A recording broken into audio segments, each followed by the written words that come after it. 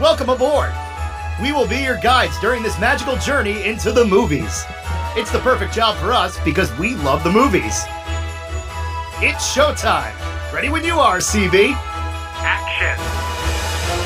Welcome to Monorail Radio episode number 32. I'm Sean. And I'm Jackie. And we are so happy to be back. We want to just say right away, thank you to our friends over at Detour to Neverland. We had a great crossover episode with them this past weekend in celebration of National Puppy Day. And I know a lot of people have been enjoying that one. So thank you so much for Brendan and Catherine for doing that with us. That was a lot of fun. I had so much fun with them. Yeah, and if you guys haven't checked them out yet, you can make sure that you download them. Detour to Neverland. You can find them on all the social media. We've plugged them a few times on our social. They're a great show. We've been on their show before, actually.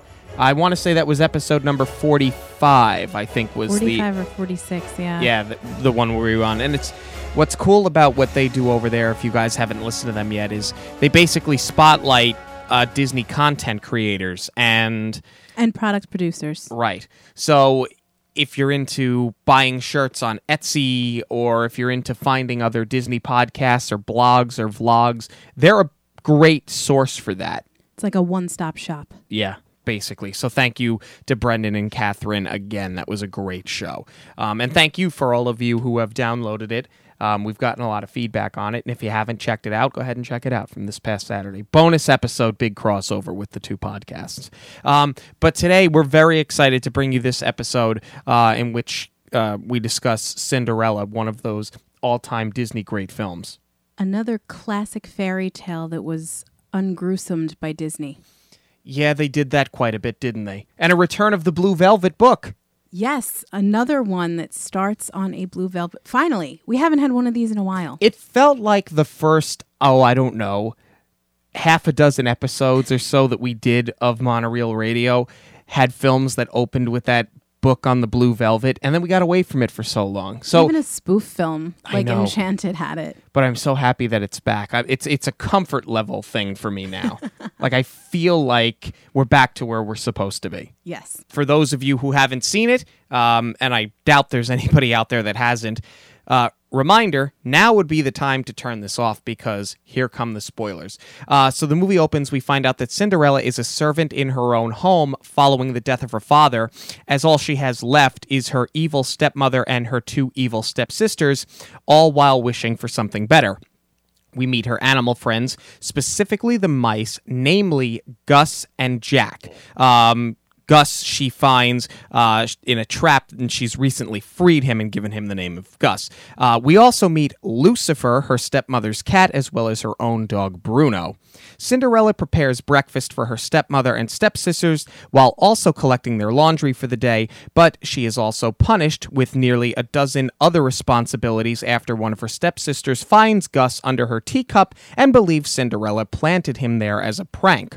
We meet the king, who is set on marrying off his son, the prince, so he arranges a ball in which he invites all available maidens in the kingdom. Her stepmother says Cinderella can attend the ball if she gets all of her work done and if she finds something suitable to wear, in spite of the fact that the king's orders were all the maidens were to attend. Cinderella's animal friends help mend one of her mother's old dresses and get her ready for the ball. Her stepsisters tear the dress apart, ensuring Cinderella won't go to the ball. Cinderella, heartbroken, runs off to cry in the garden when her fairy godmother appears, gets her a dress and a carriage while turning her mice into horses, but says the magic expires at midnight. Cinderella arrives at the ball and the prince is smitten immediately. They spend the entire ball together, but as the clock strikes midnight, Cinderella leaves hastily, not realizing she spent her evening with the prince, leaving behind one glass slipper. The king sends his men out to find the girl who fits the slipper by making every girl in the kingdom try the slipper on. When her stepmother realizes that Cinderella was the girl at the ball, she locks her in her bedroom to keep her from trying the slipper on. Gus and Jack get the key to the door, but are intercepted by Lucifer before they can get it to Cinderella. Bruno arrives, chasing away Lucifer, who falls out of a window. Cinderella comes out of the room, but her stepmother trips one of the king's men, causing the slipper to break. Cinderella reveals the second slipper, which proves to be a perfect fit, and goes on to marry her prince. So this one comes out, 1950 was the year of its release. This one, when I was a kid, believe it or not, of all the Disney films, this one was one of my favorites. You know, I do believe that because this is such a classic Disney in that it has something in it for everybody. Because it was big in my house too, but more with my brother. He loved all the animals. I think that's what it is, especially Jack and Gus. Yeah. They provide so much comic relief that you can't help but really love them. Right. And to be honest with you, without delving into the character too much, because we'll do that in just a few minutes, I personally love Cinderella's I'm over this attitude. And I feel like because she kind of carries a certain swagger to her, she doesn't come off necessarily as we've called them in the past, the flowery princess. Even though this is a princess film, I don't think that it oozes appealing to only a female audience. You know, it's interesting that you bring that up because as a kid, she wasn't that big with me as far as princesses go. Like, I loved the movie overall, always enjoyed it as a kid. But she was just never one of my favorites. And I totally considered her a flowery princess. And there's a lot of debate to her because, you know, a lot of people say she is like Snow White in that she just does what she's told and she's kind of a slave in her own household. But upon this viewing, my mind was changed a lot because I realized like how sarcastic she is almost, right? You know, with the clock chiming in the morning and when she first wakes up out of bed, you know, she's not as happy to do these chores as she seemingly is when she's singing all day long. And what I realized this time around is that she kind of is a stronger princess because she does want to get out of this situation. And we'll definitely circle back to that, like you said, when we delve into the character more. But yeah, this I kind of don't think I appreciated as much as a kid. I think that this film has enough going for itself where as a kid you enjoy it because of the animals, the animation, the music. But I think that as you get older, you certainly do view this movie in a different light. I think this movie ages very well. Yeah. I love the script. I think the dialogue is good. At times it's very snappy. As I said, you get the comic relief really from all the mice. And I love how they torture Lucifer. First off, I love the fact that the stepmother's cat is named Lucifer. Oh, yeah. That's not wasted on me. That's not wasted on me. I love how they torture him. I love how they speak to each other, too. Like when they're talking about the chickens and like, oh, cluck, cluck. Zup, zup. Zup, exactly. That's my favorite, Gus, yeah. Gus. Rucifer. Yeah, yeah. Cinderella. I love it. And I always have. Even the sisters are great comic relief, too. As much as you hate them, yes, they're pretty funny. Yeah, they are. They're perfect foils for the stepmother. Yeah. You know, whereas she is so dark, they, as you said, are comic relief, and they really do lighten up what is, other words, a very dark picture that she paints.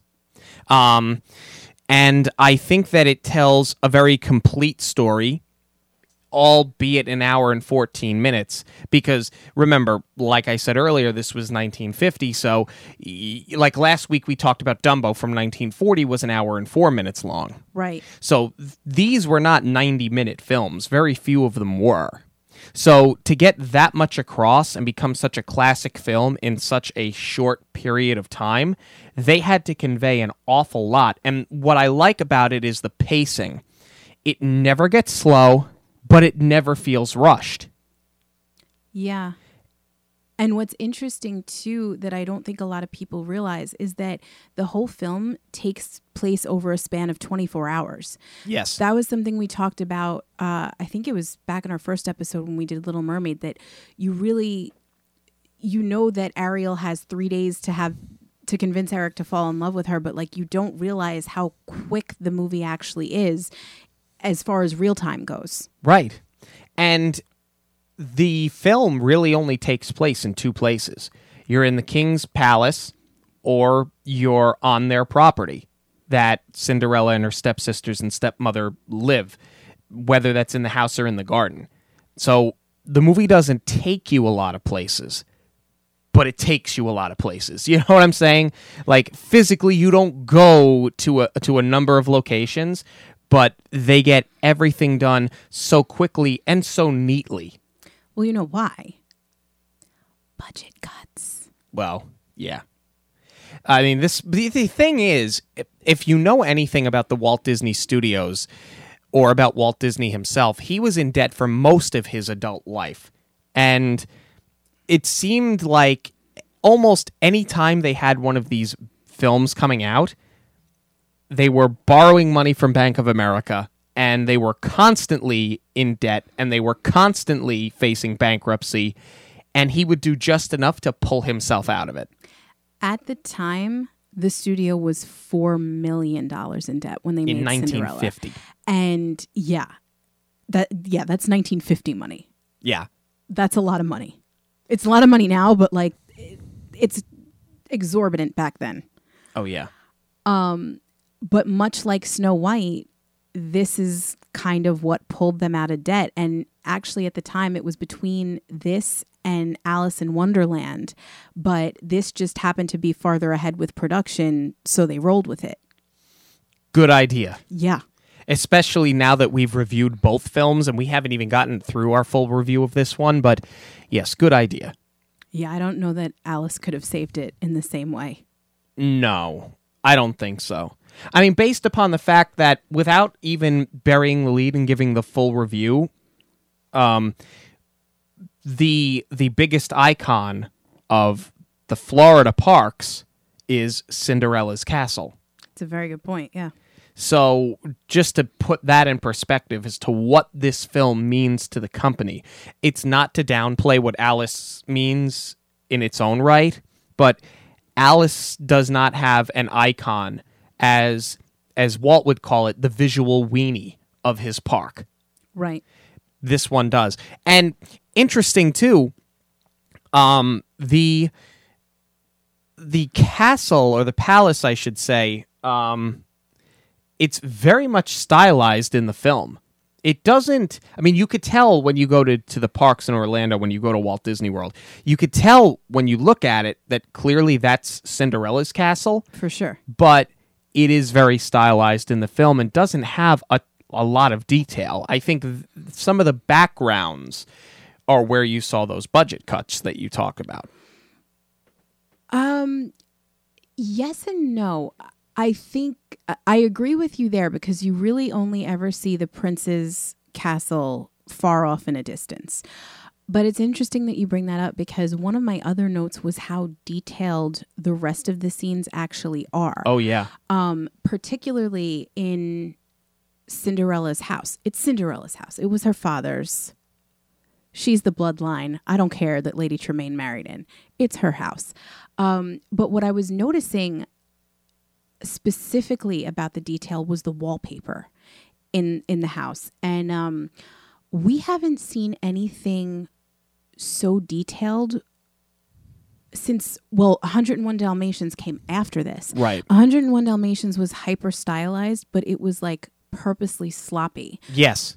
It had like that 60s mod look about it, and you knew that it was supposed to be a picture frame on the wall, but it was just kind of like an abstract frame.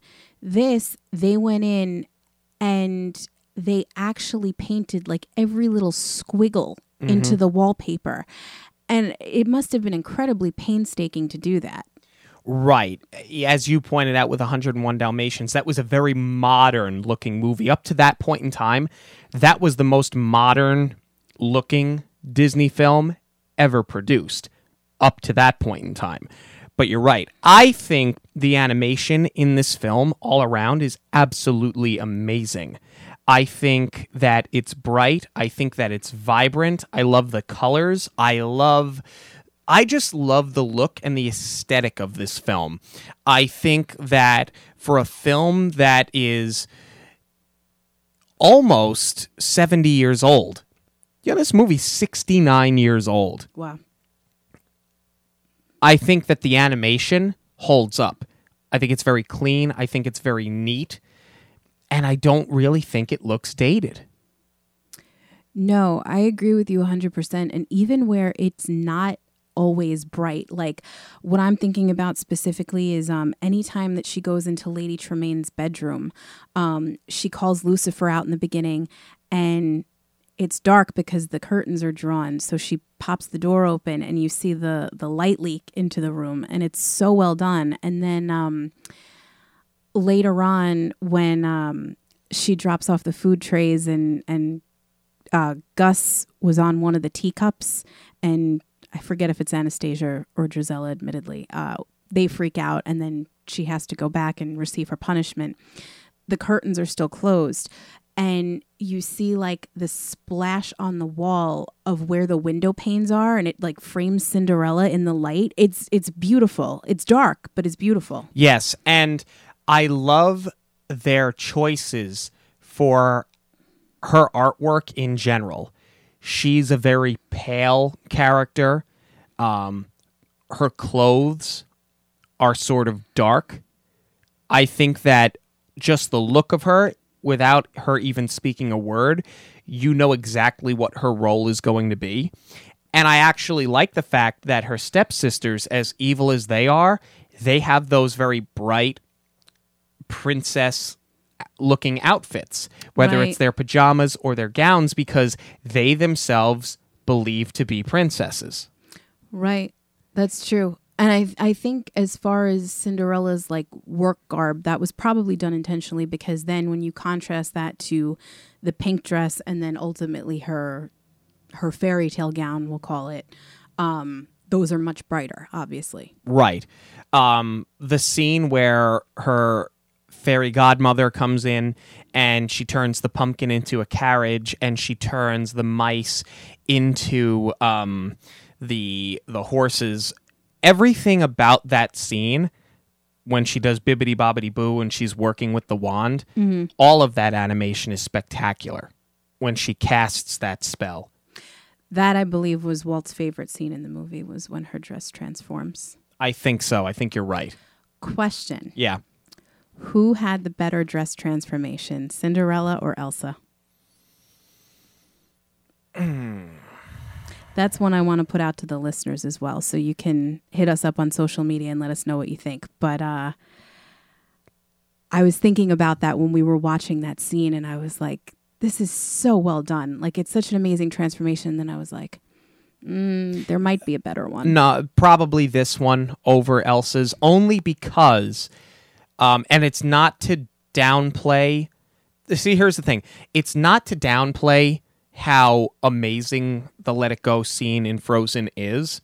And it's also not meant to downplay any of the modern animation, but the modern animation and the computer graphics are so sophisticated right now that I think to do what they did nearly 70 years ago, hand-drawn, I think without question is the far more impressive feat. And I also think that a scene like Bibbidi Bobbidi Boo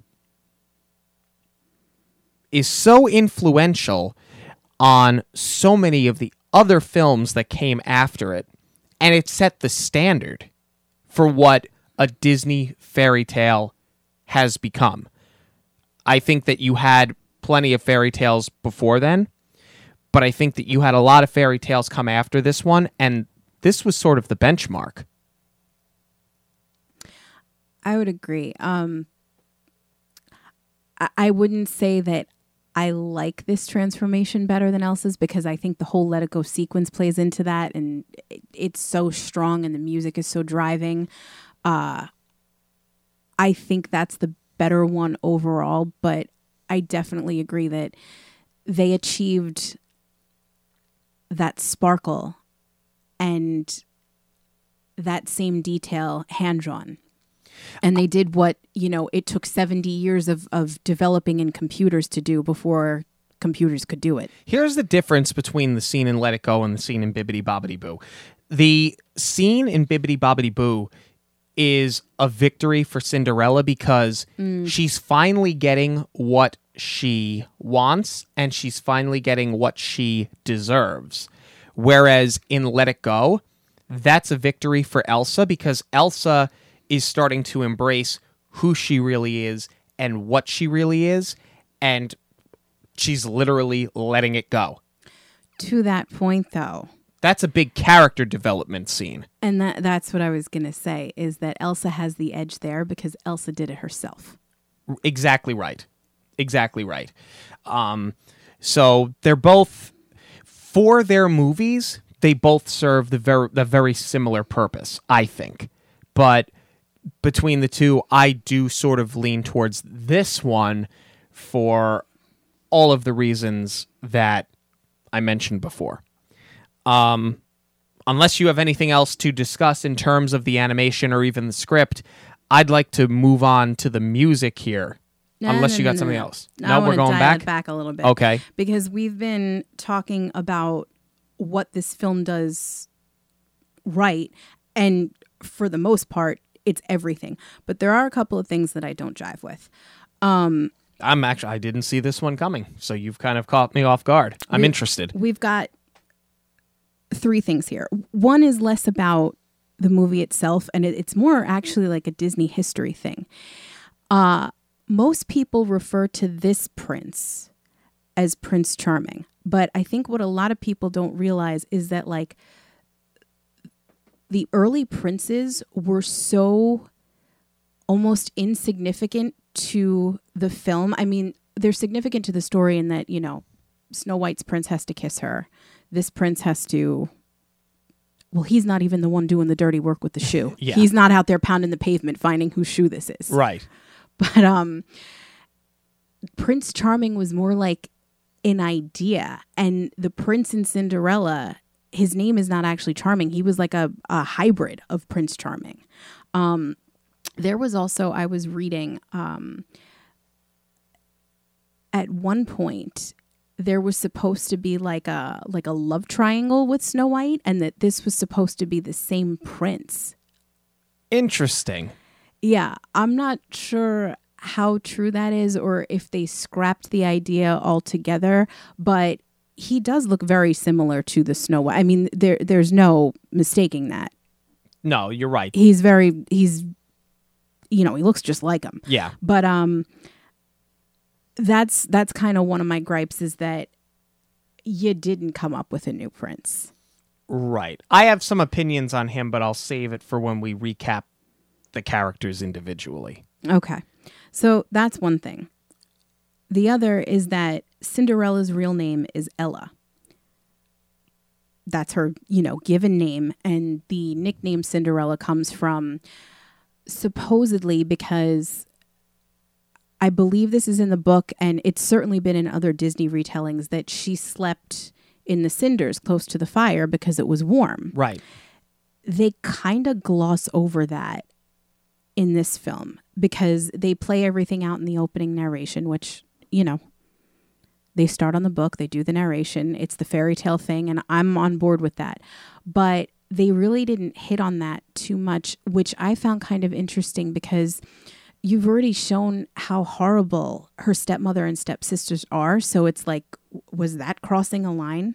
Is that why we left it out? That you made her sleep on the floor next to the fire? I think for the purposes of this film, that may have been a creative choice only because the entire idea that she would be locked away from the prince when it came to trying to slip her on was locking her in that tower. That's the only thing I can think. That's a good point. That's kind of where like you have to take some liberty with it when you're doing an adaptation. So that's a really good point. I think you certainly do bring up a valid point.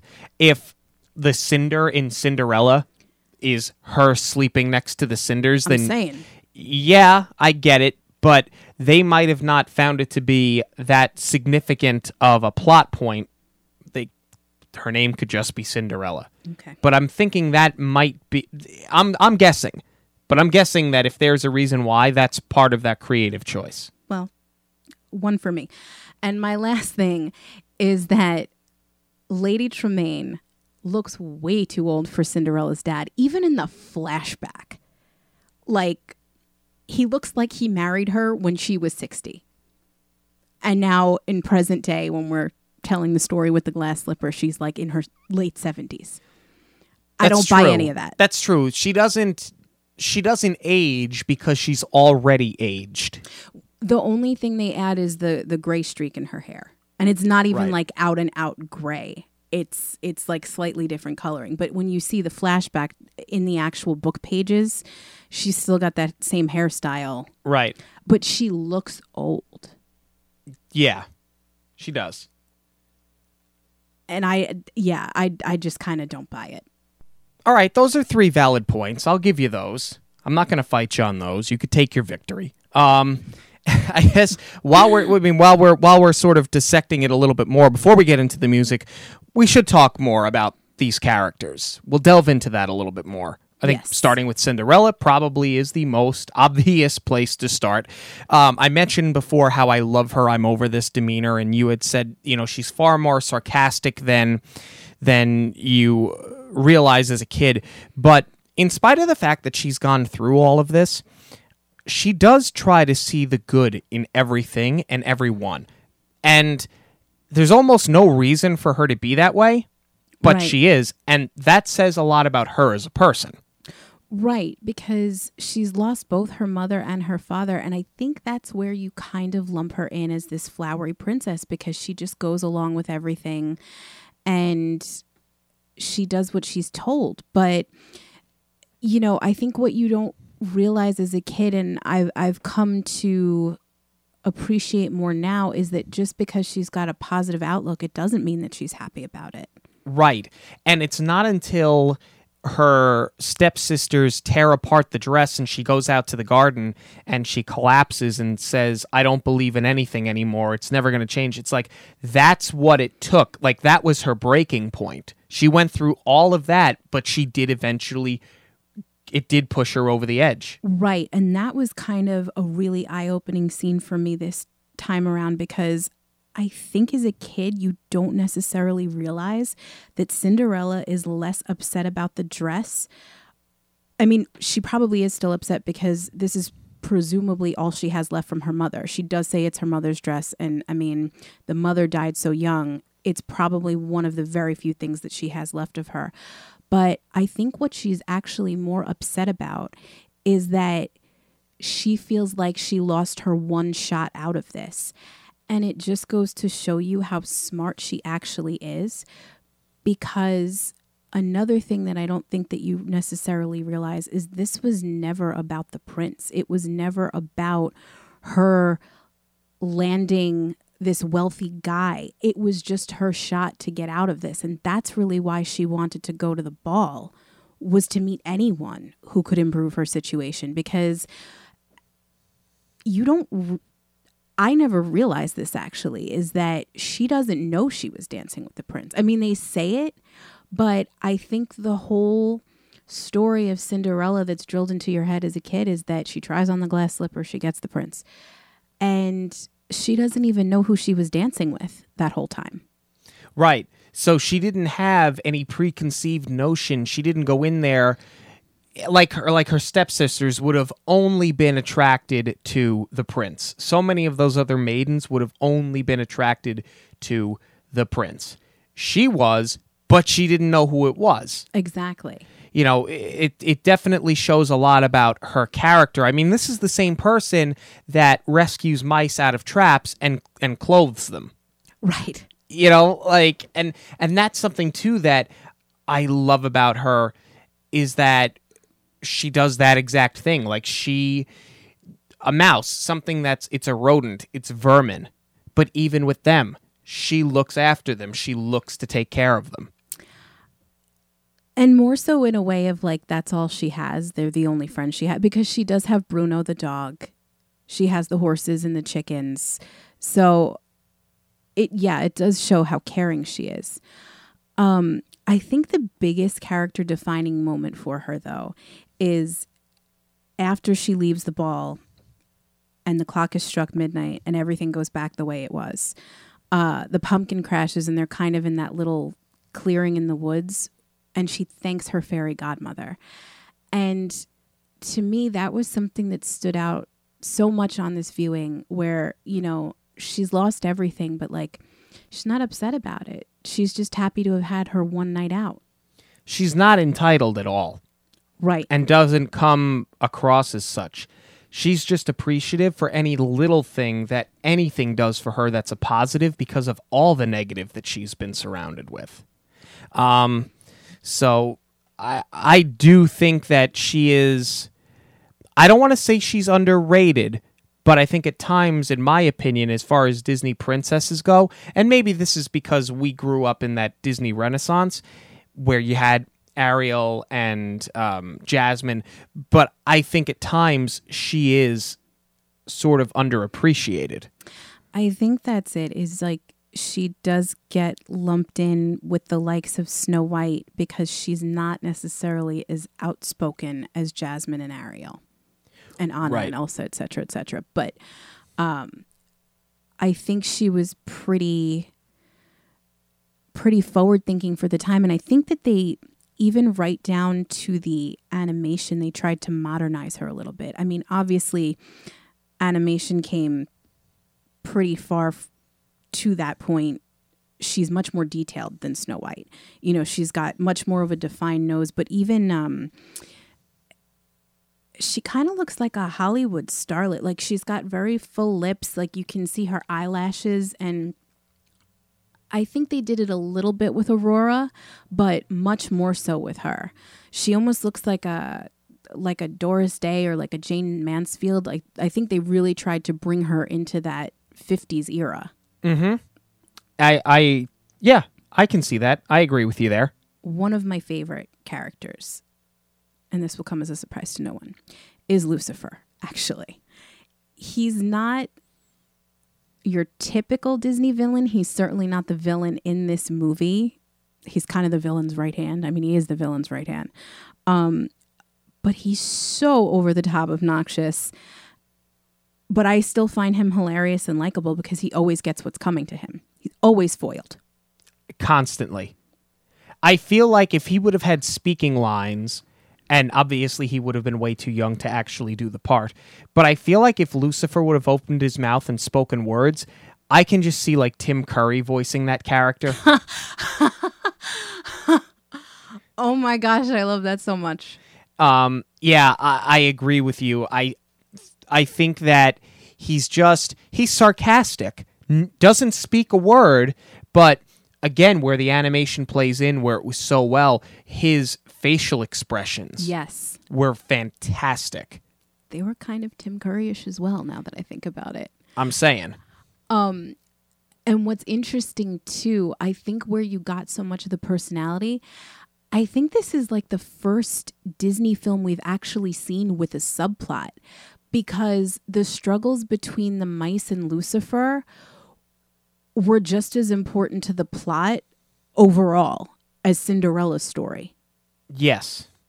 And the mice, too. I love all of them. I mean, we said that Jack and Gus are good comic relief, but the rest of them are just as good. What I love about them is that they give so much back to Cinderella because she's given so much to them. Yes. And you can tell how appreciative they are, and that they go out of their way.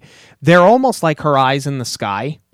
Yeah, right down to, I thought that was so clever how they used like the walls and this tunnel system that they have. I mean, it's such an obvious choice because that's kind of how mice do get around when they're in your home.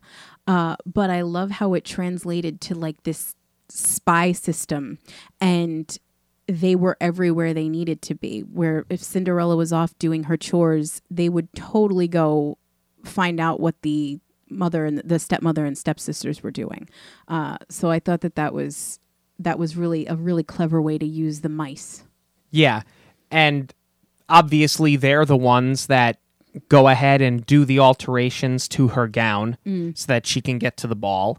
Hence why her stepmother and stepsisters are so astonished when she comes down the stairs.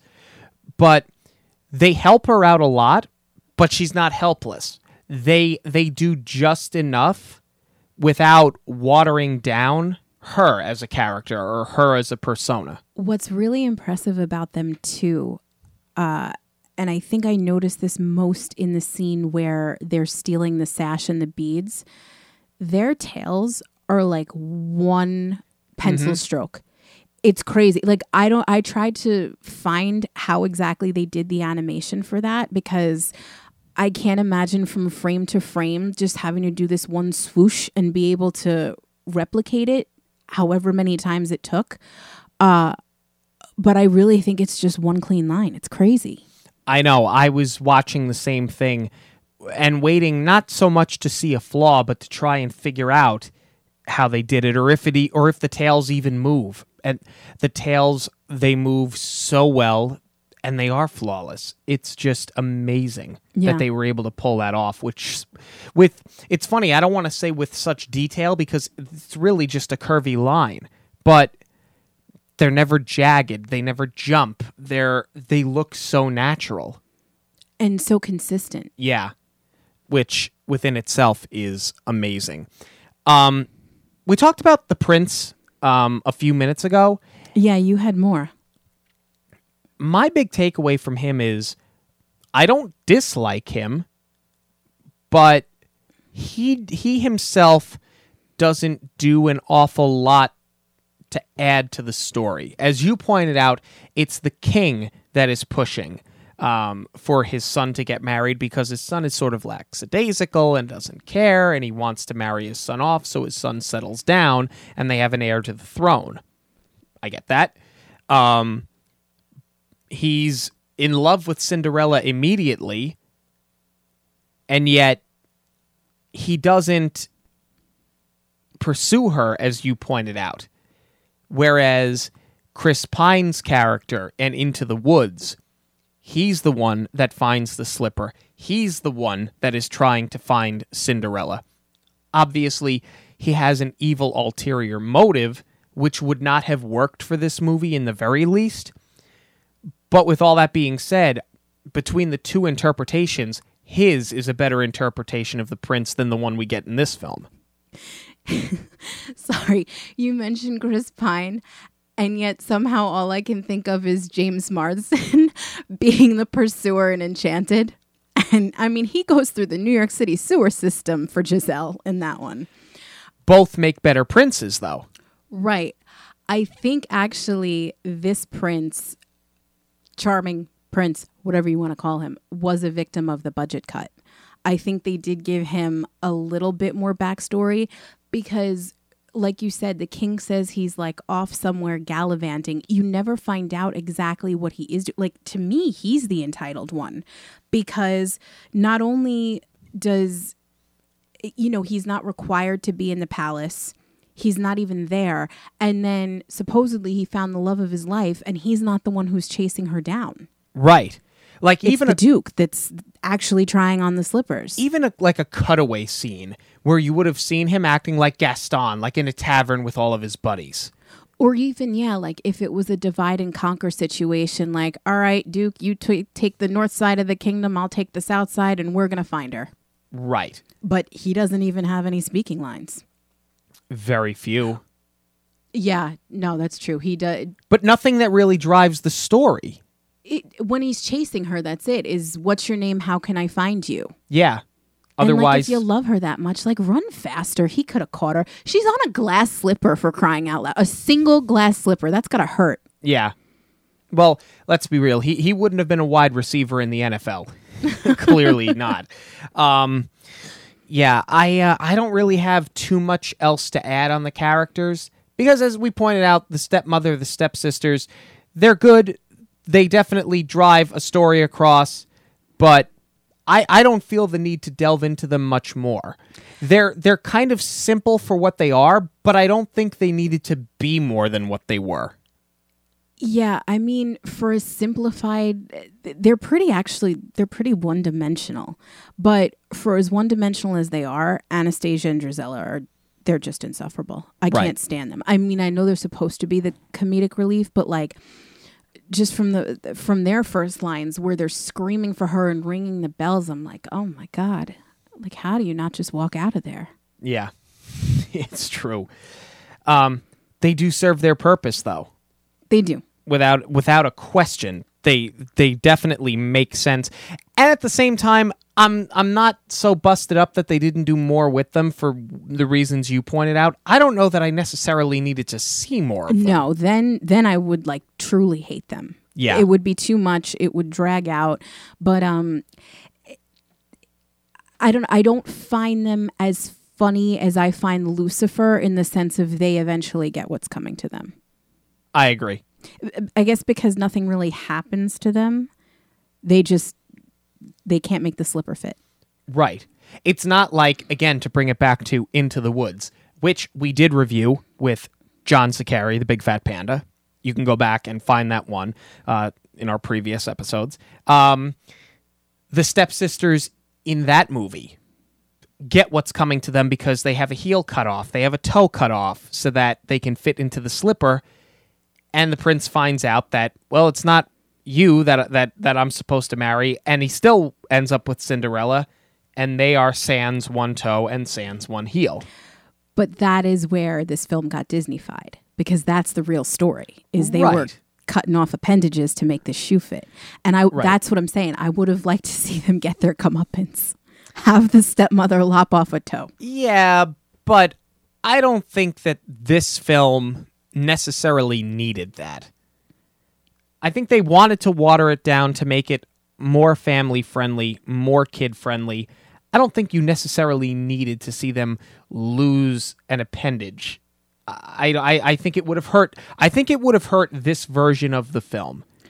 True, but this film has been remade so many times. I'm all about Cinderella as a horror story now. Like, let's see this. That's basically the only version of Cinderella that hasn't been made. Let's go, Disney Plus. Yeah. Okay. I'll pay good money to see that one. Moving on to the music here. The first song that you hear, sung by a character at least, is "A Dream is a Wish Your Heart Makes." You're not a minute and a half into the film when they hit you with, in my opinion, and this is going to be a hot topic conversation. Sure is. And you can let us know how you feel about it on social media at Monorail Radio on Instagram, Facebook, and Twitter. The film borderline opens up with what might be the most iconic Disney song of all time. Unpopular opinion. Oh. Yeah, I bet you didn't see this coming. I don't love the song the first time I hear it. And I think that's why, you know, like I said before, this viewing of this film totally changed my mind about Cinderella as a character. But I guess that's why I don't appreciate this song so much either. I mean, I will give it this. Lyrically, it is probably the best message of any Disney song ever. But I enjoy this song more when I hear it in the parks than I do her singing it in the film. I even like, and I think it has to do with the whole sequence coming together, I like it better when the mice sing it when they're making the dress. That sped up version that kind of like brings everything full circle. Mm-hmm. But the lyrics are beautiful. I'm not disputing that. I mean, come on, no matter how your heart is grieving, if you keep on believing, like, that's poetry. The lyrics are wonderful and the melody is fantastic. It's just a fantastic piece of music. And that's, you know, we talk about it. I want to say we talked about it when we did The Little Mermaid. Certainly we've discussed it before that usually you get not halfway through the movie, but at least Like a quarter of the way through, when you get the main character singing about what they want or singing about what they believe in, or in the case of, say, a Frozen, where she not only sings about what she wants, but she also gets it because she has that character arc moment where she changes as a person and becomes what she's really supposed to be. Frozen broke the mold. It's the first scene of the movie where you get her motivation immediately. See, I think that's why, I mean, don't get me wrong. I like the song. I truly appreciate what it is. But to me, it's weird because the lyrics are beautiful, but it lacks that oomph that Part of Your World has. That's not to say that it's bad. It's not to say that I don't like it. It just, I guess in my mind, falls a little flat in comparison. Okay. I disagree respectfully. But I think they're two totally different songs. I think Part of Your World is phenomenal. It was perfect for that character. I think this song is phenomenal. It's perfect for this character. I think there's also a big difference between a song that was written in, say, 1988 versus a song that was written in, say, 1949. Also written by Alan Menken and Howard Ashman. That's the other thing. Yeah. But Ashman and Menken drew inspiration from films and songs like this. Here's, I guess, the difference for me is that there's no call to action in this song the way there is in others. It's just keep believing, don't give up. Okay, great. But her plan to get out of the reign of terror is not revealed in the song. And I think that's the difference, is because this song is purely emotionally driven and not plot driven. That's also the huge difference, you know, when we talked about this in the Little Mermaid episode, was that when they brought Howard Ashman on, he was such a story person, and that's where his focus was. And I think that's the difference, is because all of these songs in Cinderella really don't really do anything to drive the narrative. And I think, oh my gosh, I'm just kind of realizing it now, is because we've talked about it before. I'm a big musical person. And yeah, that's exactly what it is that the songs are not plot driven at all. And I think that is what kills this movie for me as a whole. It's not to say I don't like it, but why it's never been one of my favorites. Okay. Wow, what an aha moment for me. Good. I'm glad you're so happy with it. Well, that's why we do this show. We talk through things. This is like weekly therapy. Good for you. Take the victory where you can get it, I suppose. The next song is the work song, or as you may know it as Cinderelli, Cinderelli. I love this song. I love this entire sequence. And it's Jack that gets it started with all the time, night and day. It's Cinderelli, Cinderelli. They're so fed up on her behalf, and the song is so tongue-in-cheek that you can't help but love it, and it's an earworm. Yeah, this is classic Disney. Yeah, everything about it. And I think this is where, you know, you would think that most girls would gravitate towards this film because it's obviously princess heavy. This is where boys can appreciate it too. Yes. These are the scenes where you don't feel like you're watching necessarily a princess film. Right. And I think that, unfortunately, Disney suffered for a long time from being a company that produced films for girls. That was the stigma they were kind of tagged with, because I think they got away from doing movies like this, where, yes, it's a female lead, yes, it's a female title character. Yes, it's a princess film, but there's something there for everybody. It's a family film.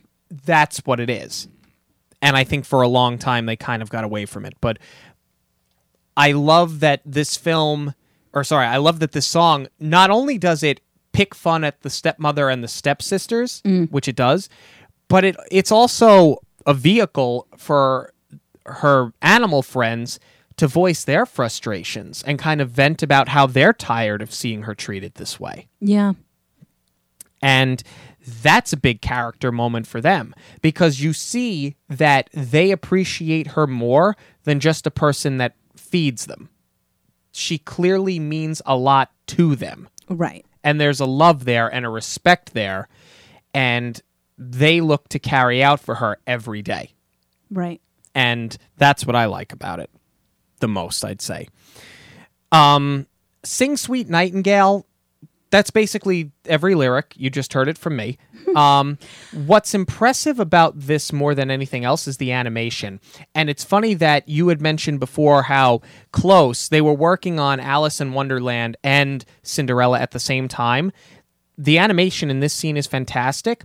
It's very much in the same vein as in Alice in Wonderland, when she's washing the floor and they're showing the bubbles coming up out of the wash bucket, and you see her reflection in each bubble, and she's a different color, and they're using the bubbles almost as if it's 4 or 5 different people and they're harmonizing against each other. Allow me to nerd out for a second. You go ahead. This actually was something that Disney pioneered. They did a multi-track recording of it. So they recorded her singing it. I think it's a 3-part harmony. Or not even really a harmony. She just sings it 3 times and they layered the tracks down. And you can hear it. You can hear it's the same voice singing multiple times. There's no, they didn't get like a company to do this. Right. Not company in the sense of like they outsource, but company in the sense of like a singing trio. Right. To do this. Yeah, that song, like, again, this is a revelation. We need plot-driven songs in these movies. My note is that I remember as a kid, I found this scene so boring that I was rooting for Lucifer to come and do what he did at the end of it. Fair enough. I'm a horrible person. No. What can I say? No, there's not much about this song that's any good because it's just Sing Sweet Nightingale. That's basically it. It's the animation, it's the scene more than anything else. Otherwise, this is completely forgettable. Yeah, and even with the bubbles, it has some like Pink Elephant vibes a little bit, but like I definitely appreciate it more now because it was a technological achievement. Yeah. And it's a pretty scene with what they do with the bubbles. Yes, it is. But when I'm a kid, it was kind of a snooze fest. Right. But can you imagine being a kid in 1950 seeing this thing in a movie theater in beautiful Technicolor for the first time? Yeah, before you had cell phones and video games, this was amazing. Yeah, it must have blown you out of the water. Now, I said that A Dream is a Wish Your Heart Makes might be the most iconic Disney song of all time, and I stand by that. But Bibbidi Bobbidi Boo is the showstopper of this movie. That's the jam. Everything about this scene. We talked about the animation earlier, but I love this song. I love the lyrics. And I love how almost manic at times her fairy godmother is. And she kind of just seems like she's making it up as she goes along and she's just going with it. She does kind of seem like a loose cannon. I love the fairy godmother. We really didn't talk about her when we were talking about the characters. I guess because she's in the film for such a short time. Right. She's very important to the story, but yeah, I mean, she barely has any speaking lines at all. It's just the song. She comes in, she throws down her song, and out she goes. Right. That's really it. You don't really know where she comes from. You don't know why she's there, other than, I guess, everybody has a fairy godmother in these fairy tales, and she came to help her at the most obvious time and the most desperate time. But yeah, other than coming down and basically fixes her problem for her, as temporary as it is, doesn't serve much more. But obviously the film does not exist without her, or without this song or this sequence, in my opinion. Well, in the book, actually, that's where Into the Woods draws from the real book, is that there was a tree at her mother's grave, and it used to... I don't think she planted things, but I think she used to, like, the tree would give her things. It was like a giving tree. And that's where she drew her magical powers from, or like that's where she got the shoes and the dress. Right. Was the connection to her mother. So I guess the fairy godmother is supposed to be represented. They probably just to give her like a maternal figure. But yeah, from the first notes of that song, like that takes me back to being a kid and like going to Disney for the first time and like that magic when you just hear those first couple of beats. Yeah. And I remember as a kid just loving that whole sequence. This was the most fun part for me. Yes. And she's kind of just making up words as she goes along to make them rhyme, but I just love everything about this. Yeah, it's completely nonsensical, but in the most perfect way. And Bibbidi Bobbidi Boo actually earned the film 2 of the 3 Oscar nominations. It was up for Best Music and I think Best Original Song with that one. And it deserves it. But interesting, I'm surprised that the Academy would have nominated that one over A Dream Is a Wish Your Heart Makes. Yeah. Because there's so much... It's such a more powerful song than Bibbidi Bobbidi Boo. But I also think that the Academy nowadays more than then has a stick up their butt. I think back then, I think they just appreciated something that was fun. I don't think that they appreciate whimsy quite as much, although Man or Muppet did win an Oscar a few years ago. I think it depends on your voter. I don't know. Yeah, that's something you can't really put your finger on a pulse when it comes to the Academy votes. Yeah, but even still, it's a great song, and it does deserve its accolades. So This Is Love is the next song, and I believe it's the last song, actually.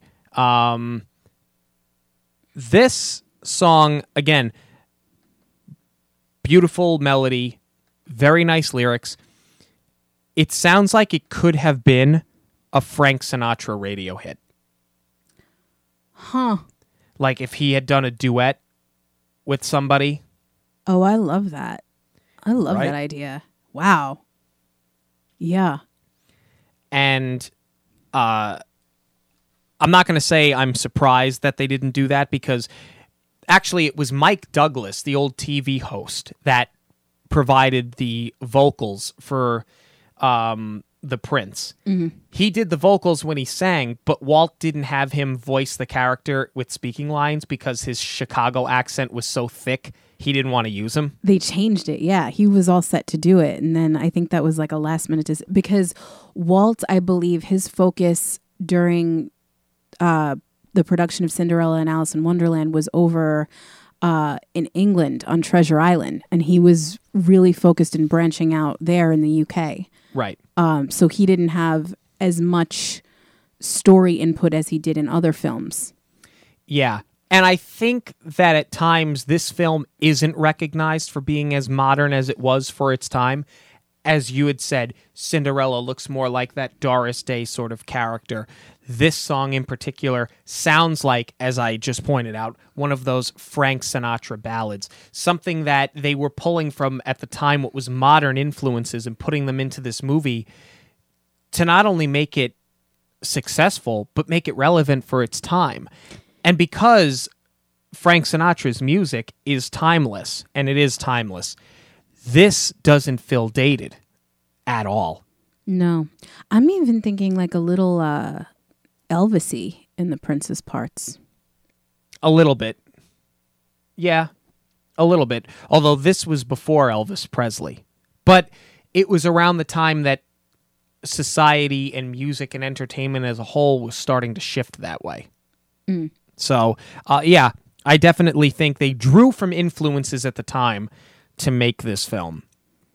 So unless you have anything else you'd like to add on the music or anything else that we've talked about, we can move on to our final recap. The famous question, does it hold up? Not only does this movie hold up, but I think that without any sort of debate, this is one of Walt's masterpieces,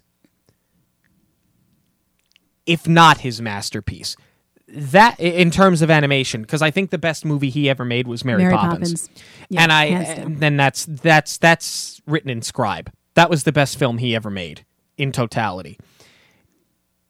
It's hard to compare anything to Snow White because Snow White was so innovative, and it was a technological breakthrough and a technological marvel, and it was earth-shattering. And obviously, this movie does not exist without Snow White and the Seven Dwarfs. And I might be in the unpopular opinion, but if you ask me, what's the better film? I think this one is. Oh, 100%. I think in terms of animation, this is Walt's masterpiece. To touch on what you said, I think in terms of animation and story, definitely better than Snow White, which is kind of a hard thing to say because the dwarfs are so lovable. Like, if you're comparing the dwarfs versus the animals in this film, dwarfs win, hands down, every time. But I think overall, this is a better film, and I think it holds up without question because how many times have they retold it? I mean, Right. You've had in Disney alone, Hilary Duff, Selena Gomez, and Demi Lovato play Cinderella. Yeah. And what I love too is it's kind of come full circle with all of the retellings too. This was originally one of Walt's Laugh-O-Grams. Yes, it was. So I love that it's still, being retold and repurposed, and the proof really more than anything else is in the parks. It's Cinderella's castle that's never going to go out of style. Right. We mentioned that before. They have the Bibbidi Bobbidi Boutique. Yeah, and those are being added everywhere, not just in the parks, but they're popping up in the hotels now. I think you can go to Grand Floridian now, and there's a Bibbidi Bobbidi Boutique. They have one. I think they added one to Disney Springs. Disney Springs, yeah. She's in all the parades. You hear the music. You see the fairy godmothers. The fairy godmother in the parks. You see the stepsisters in the park. You see the stepmother in the parks. And her statue.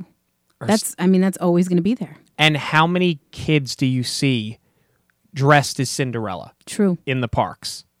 Every time you go. The proof is in the pudding. This one holds up, it's timeless, and it's going to last forever. No, and I would say it's definitely worth looking at through a different set of eyes because admittedly for me, my mind was completely changed watching this now as an adult, is that she's not a weak princess. Yes, she does what she's told, but she's very strong because she doesn't want to be in her situation anymore. She still tries to look on the bright side of things, and she's actively trying to figure out a way to improve on it. Yes. I don't blame her for going along and just doing what she's got to do. I don't think that makes her weak. I think that makes her patient. I think that she's biding her time. Exactly. And I think that sometimes that gets overlooked. Because it's not like she's sitting there and one day it dwells on her that this is wrong. She knows it's wrong. Right. And she's waiting for the right moment to make her move. Yes. And I agree with you. Watching this as an adult, I loved this film as a kid, but I enjoy it so much more as an adult because I get the nostalgia that I had watching it as a kid, so I remember it for what it was, but appreciating it for what it is and seeing that there's so much more to the film than you appreciate as a child. I enjoyed it as a child, but I've completely come to like it even more now. I wouldn't say I love it because she's still not one of my favorite princesses. Like I realized that this plot-driven music is clearly a big deal for me. But I definitely appreciate it much, much more now. But we're interested in knowing what you have to say. What are your opinions of this film? Do you love it? Do you hate it? Has it aged well for you, or has it been watered down for you? You can let us know on Facebook, Twitter, and Instagram at Monorail Radio. News this week, not a ton in terms of entertainment, mostly news coming out of the parks. Big one for you and I this week. And here's the thing. I've always gotten annoyed when Disney announces that they're taking away something that I love. Great movie, right? But I then see the attraction or the restaurant or the cafe or whatever it is that they put in and go, that's right. It's not Universal. They did it right. That's exactly what I was going to say is you'll forgive Disney for it 1,000,000 times over, but it took you years to go back to Universal. My favorite films growing up I know. were Ghostbusters and Back to the Future. I've heard. The Simpsons ride is terrible. I'll give you that. I really do enjoy the Harry Potter section. After reading the first book, I still think the Harry Potter movies are horrible. Yeah. You will never change my opinion of that. I think they're all bad. I think the first one in particular is unforgivably bad because that movie looked outdated when it came out. The CGI was horrible. But with that being said, when Disney does rehabs, when Disney does refurbishments, when Disney does reimaginings, they do it better than Universal does. For sure. So, when you tell me we're going to take Meisner's Lounge away, I get upset because Meisner's is one of my favorite lounges on property. I love listening to the jazz band. It has that old Florida look. It has that old Florida feel, which it should because you're at the Grand Floridian. I love their cocktail menu. I love everything about it. When you tell me you're going to take it away, I get angry, especially when I hear that you're going to retheme it to make it Beauty and the Beast. You don't need to have characters in the Grand Floridian per se. I think that it does take away from the all-around feel of that hotel. With that being said, we discussed this when we heard the news initially. And I said, you know what? When was the last time I went to Meisner's and it was jam-packed? Hasn't been that way in a while. And then we start reading a little bit more into what they're doing, and it's going to be a 3-room lounge, and there's going to be a library. And you go, you know what? It's Disney. Have faith. I'm sure they're going to get it right. Well, that's it. I think that there's a tendency when Disney changes anything that's near and dear to you, and I don't mean you personally, I mean people in general, they have an attachment to it, and they're like, how dare you change my thing? And my gut reaction was the same thing. I love Meisner's. It's such an enjoyable experience. If you've never been before, I highly, highly recommend just popping in for a drink. It overlooks the beautiful grounds of the Grand Floridian. The theming and the cocktail menu, although like not over the top, it just fits the hotel so well. Like it almost feels like traveling back in time a little bit, especially with that jazz band. And I love that you're sitting behind them and you can hear the music, and it's just always so peaceful there. And we always hit it up on every trip.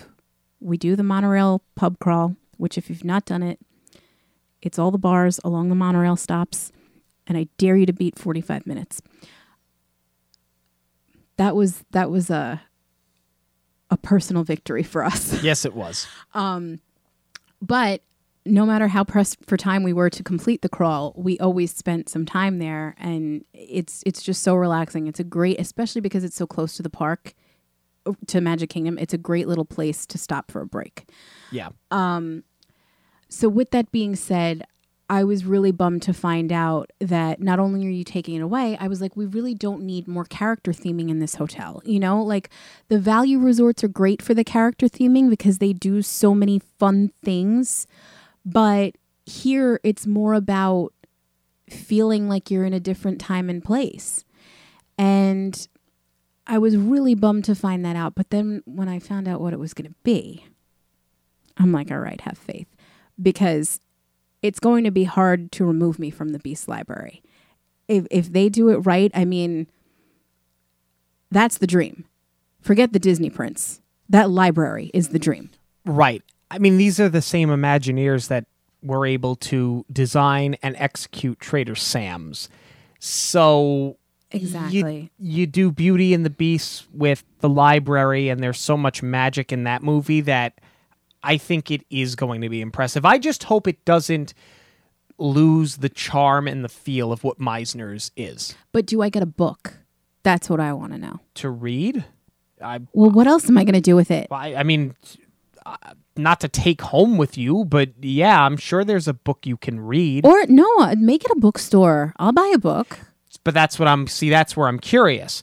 Is it going to be similar to a Trader Sam's where you take a book off the wall and something happens in the room? But I don't know that I need that kind of fun in that hotel, in that bar. Like, that's what I go to Trader Sam's for. Well, that's where if they go over the top with it, they're going to get it wrong. You know what I would love, honestly?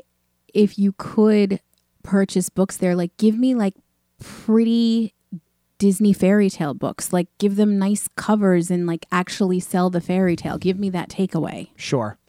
Yeah, that would be interesting.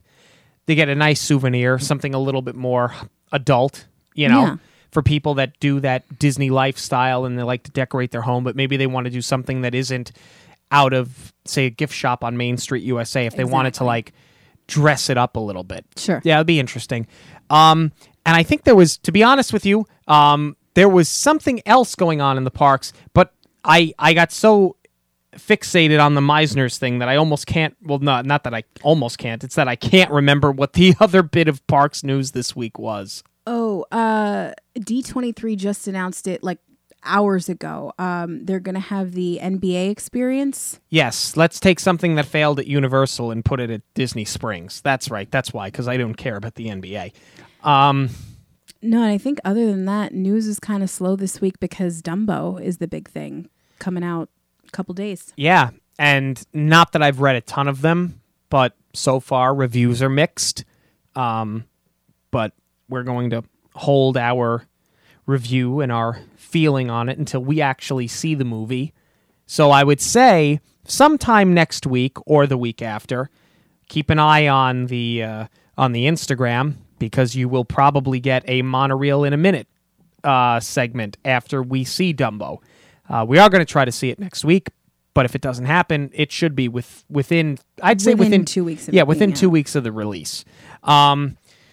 But that's really going to do it for us this week. Thank you guys so much for joining us. Thank you to our sponsor over at Amazon.com. Remember, if you go to www.monorailradio.wixsite.com/home, you can get the links to the Amazon video for every film we review here on Monorail Radio.